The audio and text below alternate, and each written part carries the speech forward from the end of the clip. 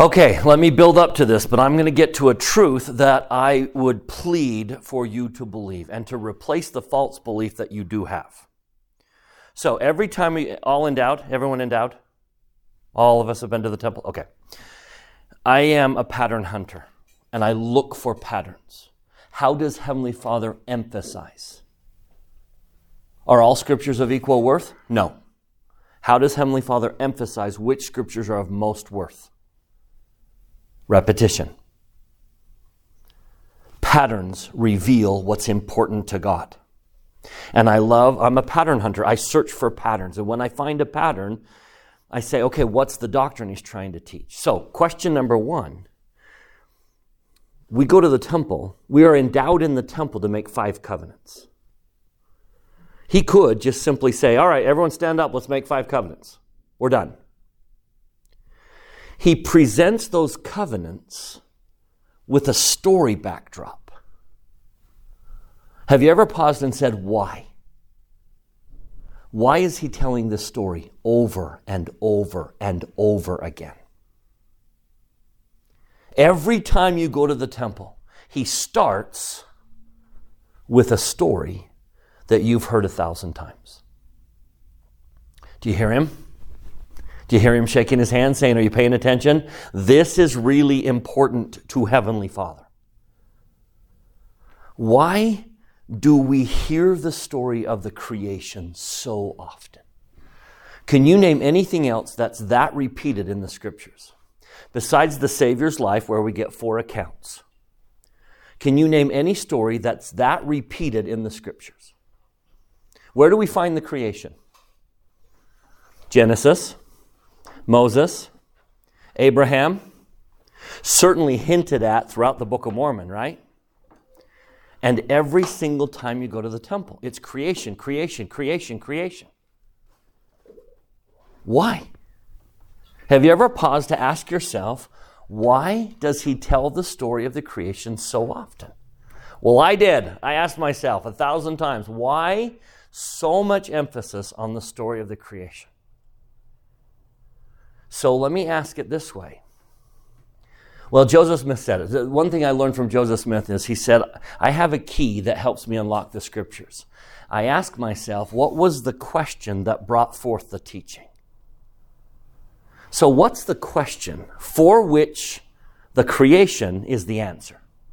What's the question that brought about the story of the creation?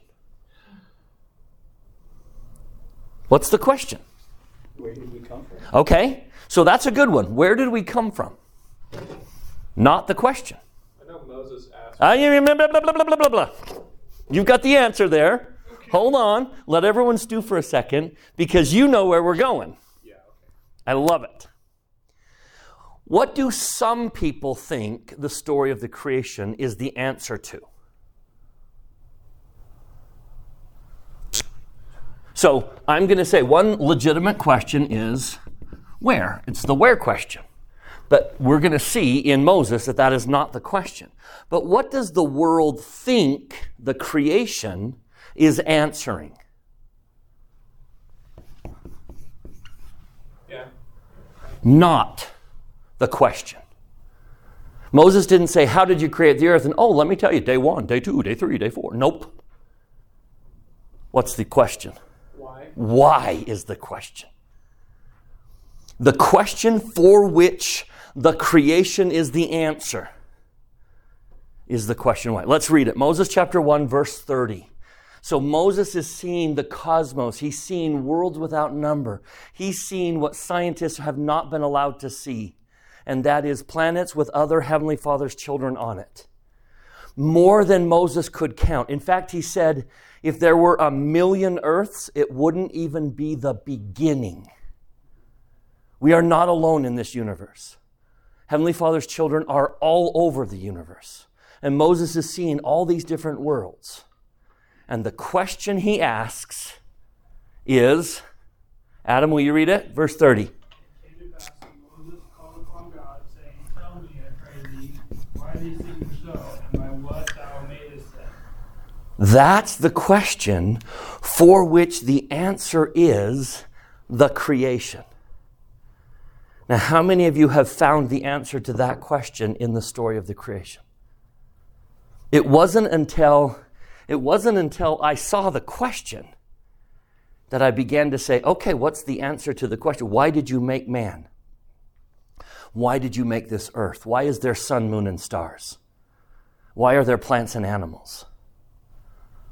And all of a sudden, a light went on, for which I teach this class.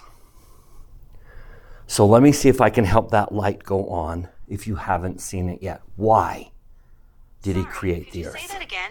So let's do Moses. Oh my goodness, Siri. Let's go to Moses chapter 2. We're going to do this in Moses' account. So after chapter 1, why did you do this? Answer is the creative periods. So let's go through one at a time. Day 1. Okay, day 1, he says light and darkness. Now that's not photon light. That's not sun, moon, and stars light. That doesn't come till day 4. This light is life light. Jesus is, actually, we should read this. Sorry. Let's read it. We should start here. Doctrine and Covenants, section 88. We need to make this connection first. So let's jump to the Doctrine and Covenants, section 88. Starting in verse 6, Jesus ascended up on high and descended below all, in that he might be in and through all things the light of truth. Jesus is the light of truth, which truth shineth, and is in all of these things. Verse 7, the sun. Verse 8, the moon. Verse 9, the stars. Verse 10, the earth. Verse 11, you. Now let's go to verse 13. The light which is in all things giveth life. So what happened on day 1? This earth came to life. He brought life to this planet. God brought life to a planet. It was simply material. And now it's a living entity. This earth is alive. She speaks. I can quote her many times. And this is when she came to life. Now, in assessing that, in talking about that, back to Moses, what word does the Father use to assess his work? After bringing the planet to life, this planet is now alive, and in verse 8, what word does he use? What grade does he give him? I'd say he gives it good. It's good.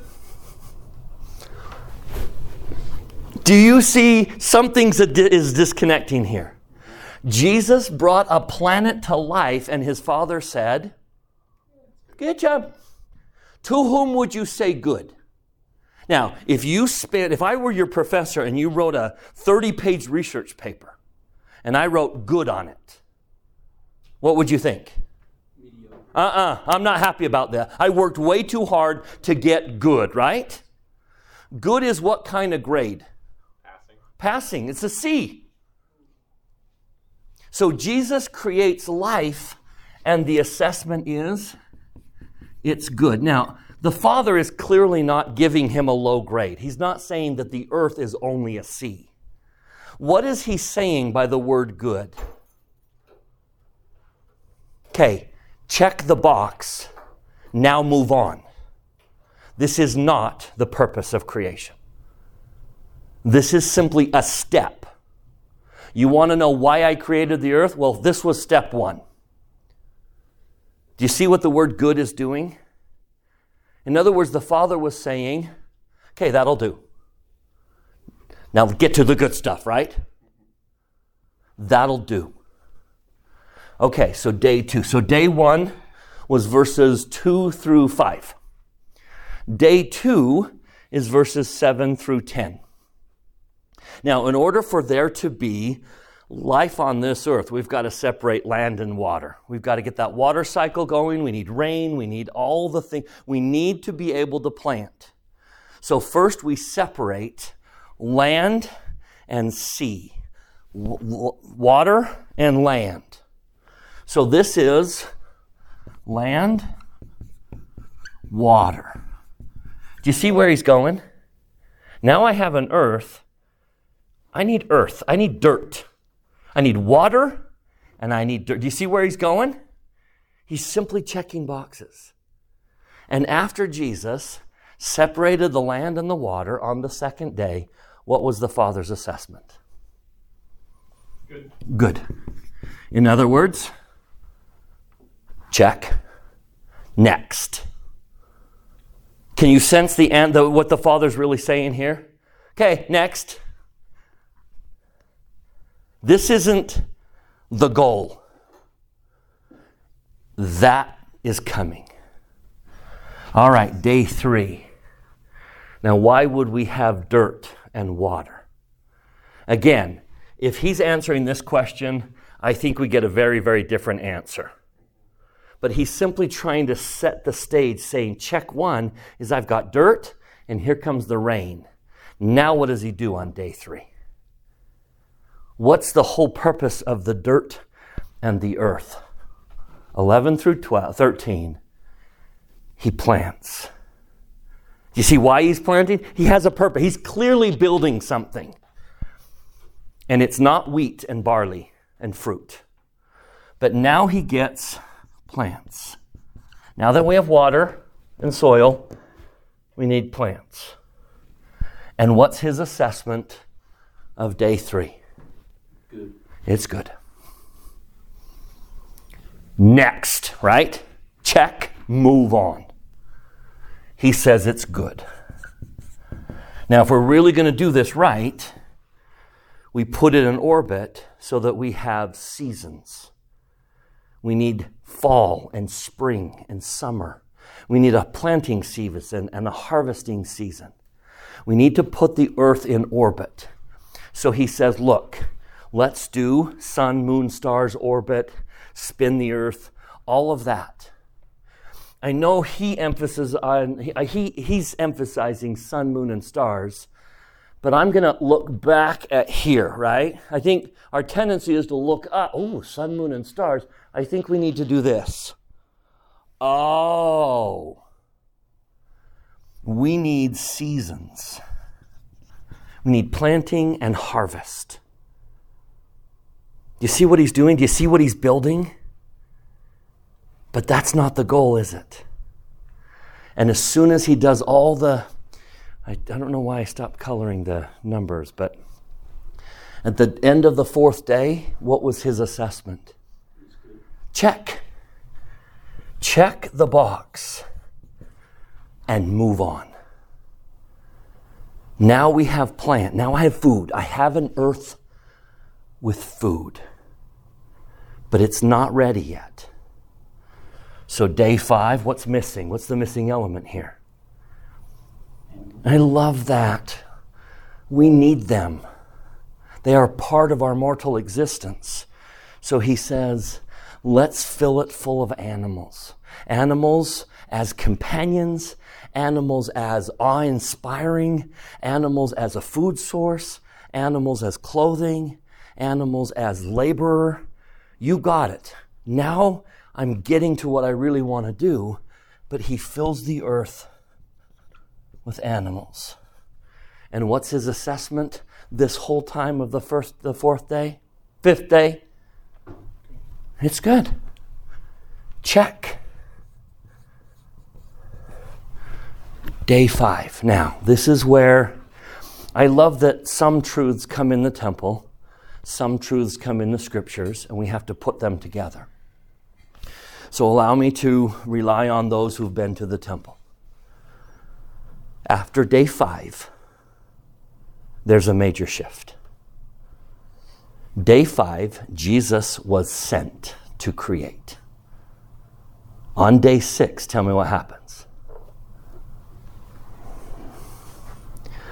The Father says, we will go down.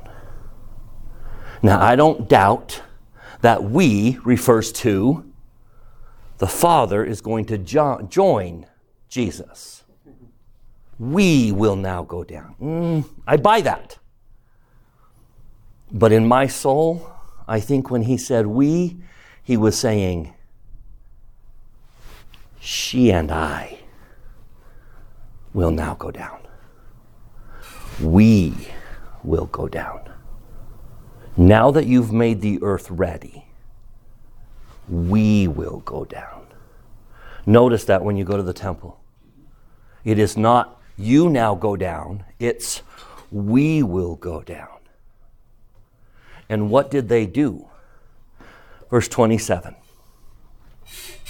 I, God, created man in mine own image. In the image of mine only begotten created I him, male and female. How could Eve have been created in the image of God unless what? There was a female there, in whose image Eve was created. Elohim is plural. It is a plural form. It means they. And so they created Adam and Eve. Now that's part one. And then said, notice he hasn't assessed his work yet, right? If the goal were just to stop at 27, he would have said, hey, let's assess it now. But I find it fascinating that verse 28 comes before his assessment. So verse 28 says, what? Be fruitful and multiply and replenish. Okay, so tell me what day 6 brought. I think sometimes we see it narrowly and we see Adam and Eve. But the fact that he didn't assess it at this point and assessed it after that would say, what was day 6? What was created on day 6? The possibility for humanity. A family. The family, our family. Family. And now, do you see the assessment? Do you see where we're going? All of a sudden, everything changes. He's been, okay, that's good, that's good, that's good. And now all of a sudden, you can hear the Father say what? Now it's very good. What is this answering? What is the question all of this is answering? Why did you make the earth? Answer the question. Why did he make an earth? Family. The creation of family is very good. Now, I don't mean this to come across harsh in any way. Please let the Spirit soften this. Going to school, getting an education, what word would he use? Good. Good. Check. But that's not your destination. Having a career, occupation, making some money, what would he say? Good. Good. Needful. All of this was needful. But that's not your destination, right? If we want to go where God dwells, we have to share his priorities. And what is God's highest priority? His ability to make worlds and grow food? What is his highest priority? Family. Now, can you think of a superlative? Can you think of a word greater than, so we're going to put very good here. Can you think of a word that he uses that you would say would be above very good? Name a word he uses frequently that you would list as higher than good, very good.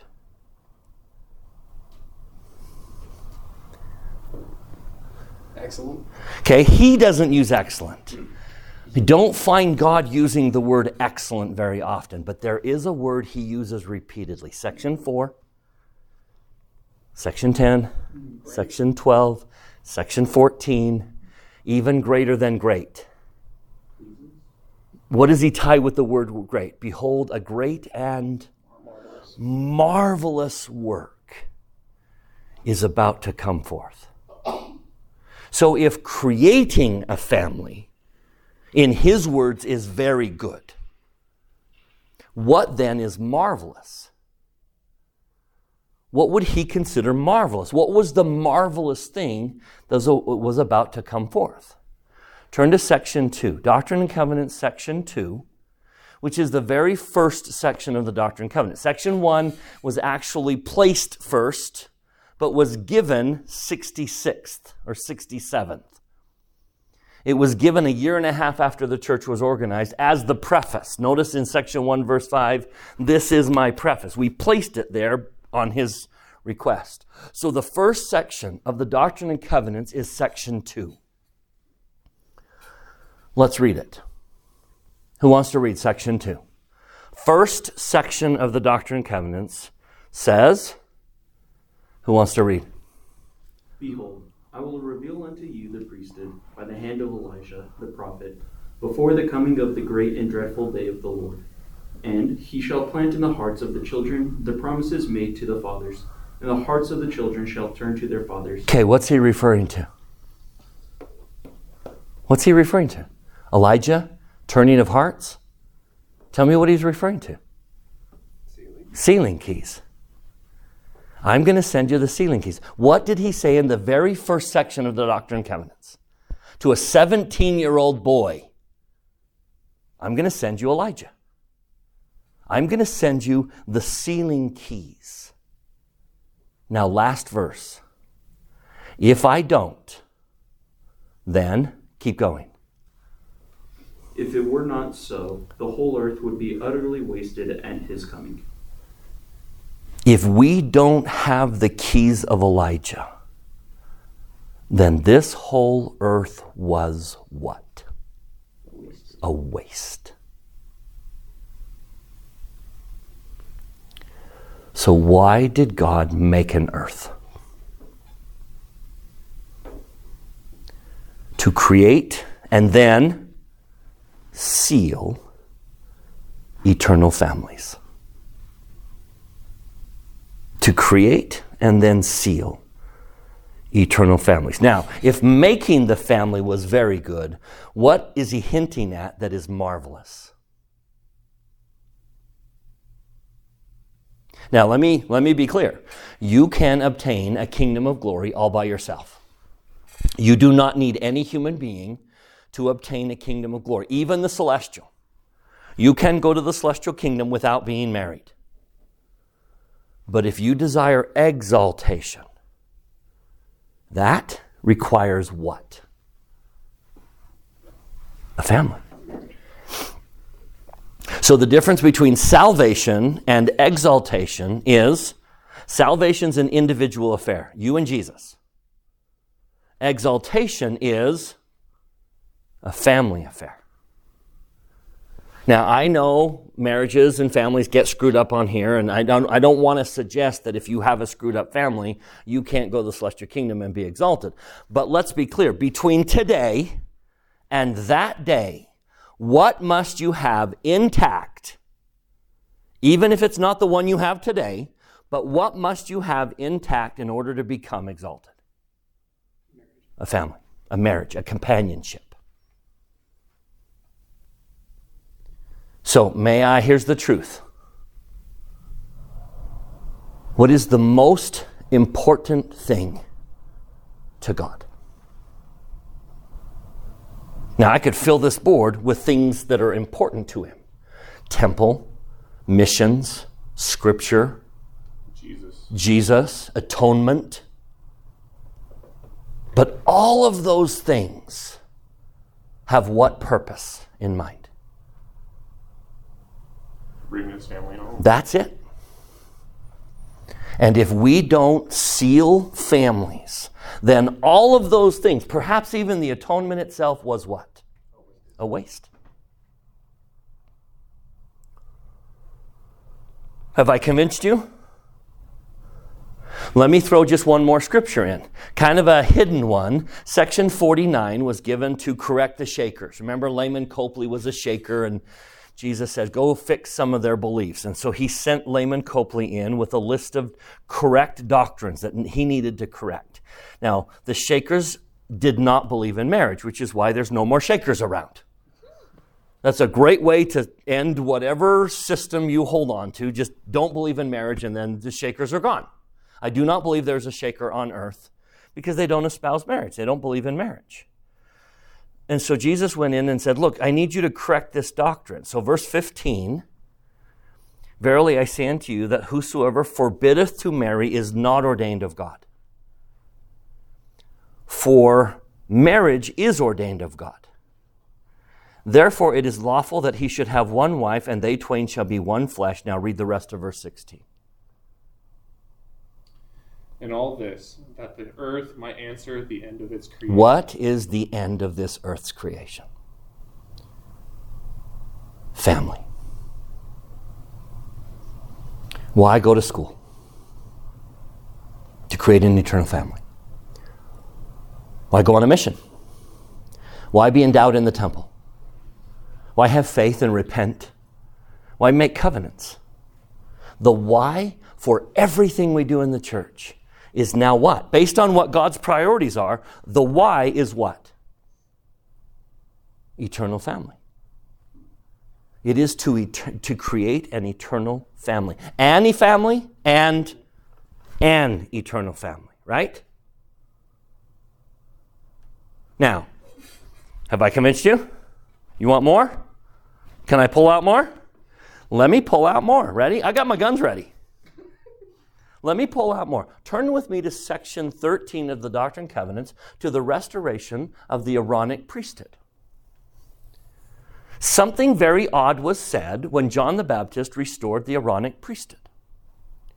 First, he laid his hands on Joseph and said, upon you, my fellow servants, I confer the priesthood of Aaron, which holds the keys. And then he talked about the keys of the priesthood. And then he says, and this priesthood shall not be taken from the earth until.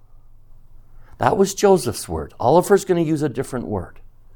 I don't know if they heard it differently. I would assume they both understood. But Joseph uses the word, the priesthood is not going away until. Meaning, the whole reason the priesthood was restored is what we're about to talk about. And it's not going to go away until it happens. And if you guys don't do it, I will find someone else. Because this priesthood was restored for this purpose.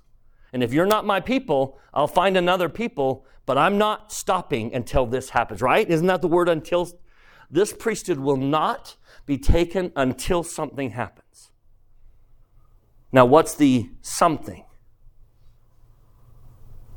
The sons of Levi do again, so it's happened before, the sons of Levi do again offer an offering in righteousness. So let's see if we can put the key elements here. Levi, which would suggest what?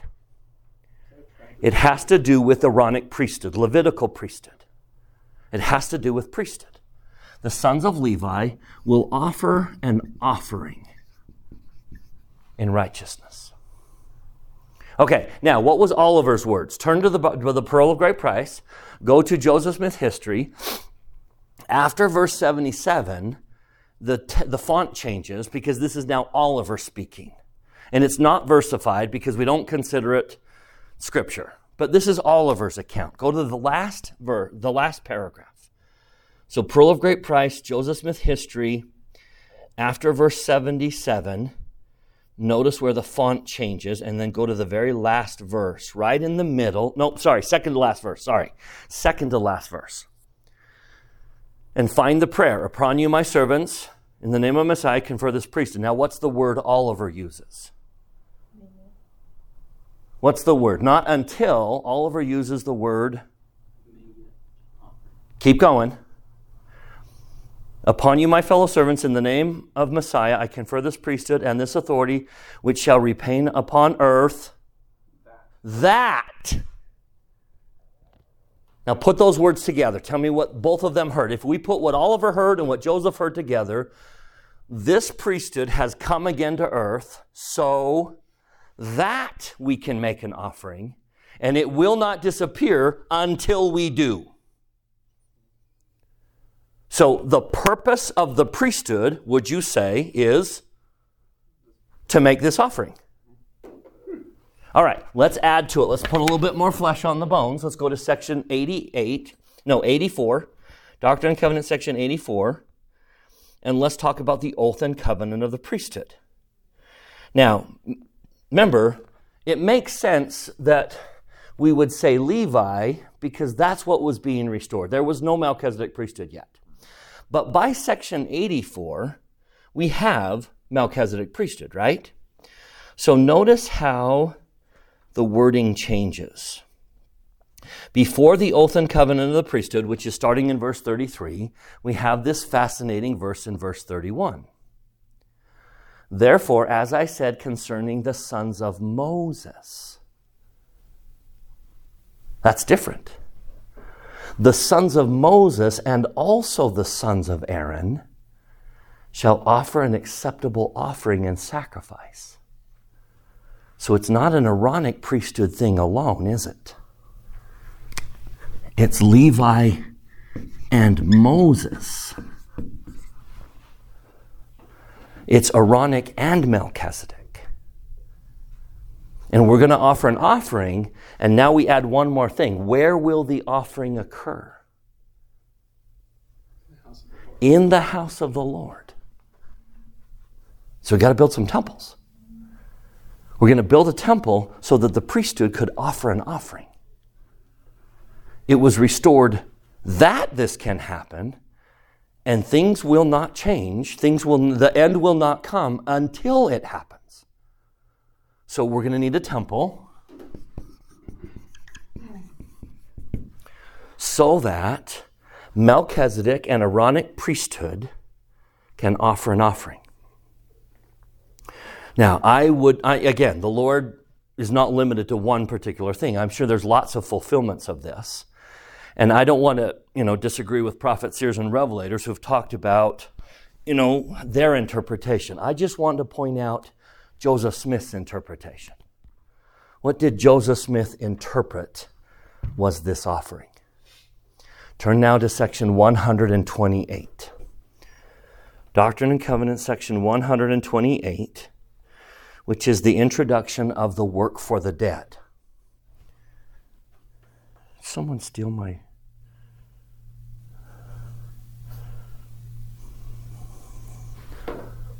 There we go. Vake's iPhone. Who's Vake? I think it's a different... Yeah. Get off of my phone, my TV. It'll clear out in a minute. Yeah, come on. Leave mine alone. Turn it off and back on. You know what? Maybe. You've got it, right? You've got section 128.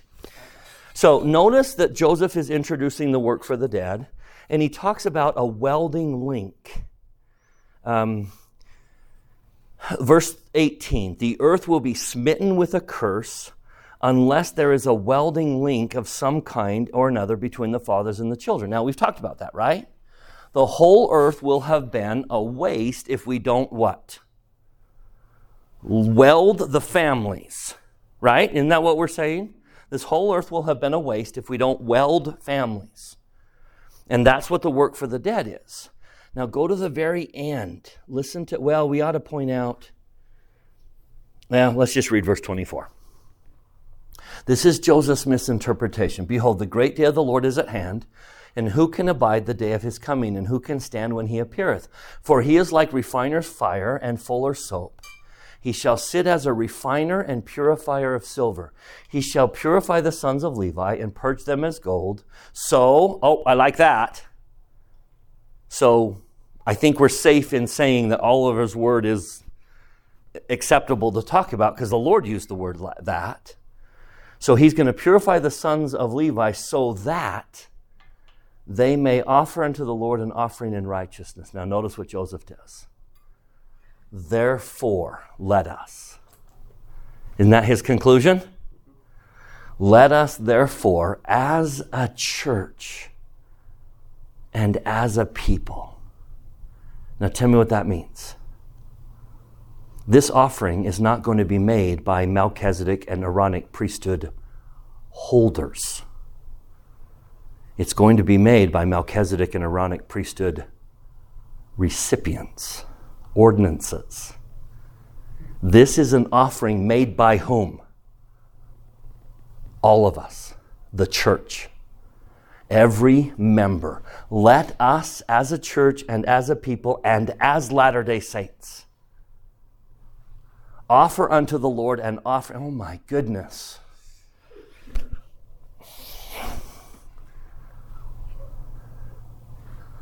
Do we wait? Right at the pinnacle of my point. You're looking at it, right? We don't have to look at it together. Yes. Let us, as a church, as a people, as Latter-day Saints, offer unto the Lord an offering in righteousness. Now tell me what his conclusion is. Let us present in his holy temple. Oh, check this off. We've got to follow this in order to be in his temple, right? Let us present in his holy temple, when it is finished, a book containing the records of our dead. And the book has to be what? Worthy of all acceptation. So why is the book not worthy of acceptation today? Is it just wrong and bad? No. It's not complete. What's missing? What's missing from the book? These two are missing from the book. This connection is not in the book yet. So we've got to finish it. And this connection and that connection. I have children who aren't in the book yet. Therefore, can I say it this way? I'll personalize it. I don't want to impose this on you, but I'm going to personalize this. If my family does not end up in that book, at least having the work done, then my whole life was what? A waste. I believe that. If my family doesn't end up in that book, then I missed what life was for. What if we had a lot of money and spent and had some really nice cars and went on some really nice vacations and had some really nice picture books? What would Heavenly Father say about the cars and the meals that we ate and the vacations we went on? What would he say? Good. Check. But did you get to the destination? Now, ready for the statement that I invite you to believe? There is nothing more important to God than helping you find an eternal companion. It is not secondary on his list or third. It is more important than missions and temples and scriptures. All of those are tools. And if he does all those things and we don't seal families, then what were they all? A waste. So do you think God is distracted from the most important work because he's working on the mission over here? Or building a temple over here? Or organizing a quorum over here? What is Heavenly Father's most important work? Helping you find an eternal companion. There is nothing more important to him than that. If he does anything else instead, even his existence was what? A waste. And is he going to waste his existence? He is not.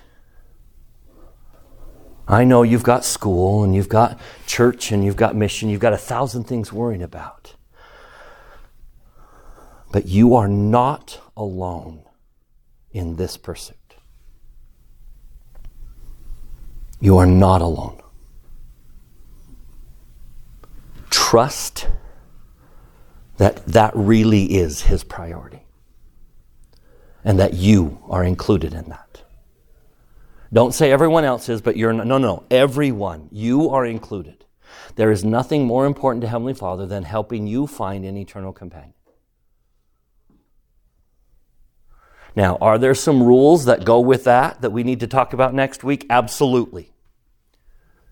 But do you believe that core belief that it is of greatest importance to Heavenly Father to help you find an eternal companion? You are not in this alone. And those of you who are starting to give up hope need to have faith and change your priorities. That Heavenly Father will help you. Now, at the risk of sending the wrong message, can I tell you my story? Now, I recognize that some people are going to read this story and say, wow, it's not that easy for me. It's not the ease that I'm trying to emphasize. I'm just trying to point out that Heavenly Father can do this. Okay? Let me tell you my story. Here's my story. Now, again, the other thing I'm going to say is I do not believe there is one companion. I don't believe you have one match. I think there's lots of matches. Jennifer was not the only person I could have married. She's the one I did marry. So that's the story I tell. But I don't want this to come across as it was the only way I could have been married. Don't go there. But I just want to illustrate that God will help you. There's the great state of Utah. Not proportioned. Here's boy. Here's girl. No way they meet. Big city boy, small town girl. No way they meet. Boy goes on a mission. Girl's father has 3 jobs. And within a matter of weeks, loses all 3 of them. He was an elected official. He lost the election, and that should not have happened.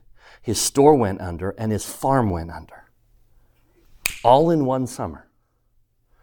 So girl's father gets a new job. Now, can you guess where he gets a new job? Salt Lake Valley. Now, let me show you the Salt Lake Valley, okay? Here's the Salt Lake Valley. State capital, boy's house.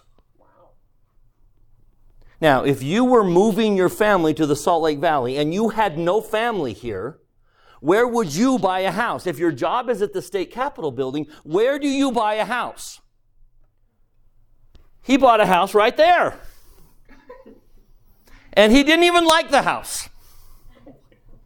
But he was led to the house. He's a patriarch, and he says, this is the house we need to buy. So they buy the house. It just so happens that just right down the street is boy's house. I come home from my mission. I'm standing at the podium while I'm on the stage before the meeting to give my homecoming address, and she walked in the back door and literally took my breath away.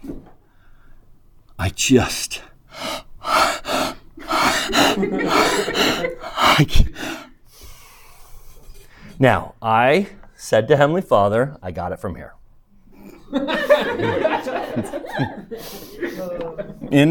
It took a while, but we were married. He handed her on a silver platter. I came home and there she was in my ward. Now, we're not married a year. We're not even married a year before, can you guess where I'm going to go? Her dad loses his job unexpectedly for no explanation and does what? Moves right back to Cedar City.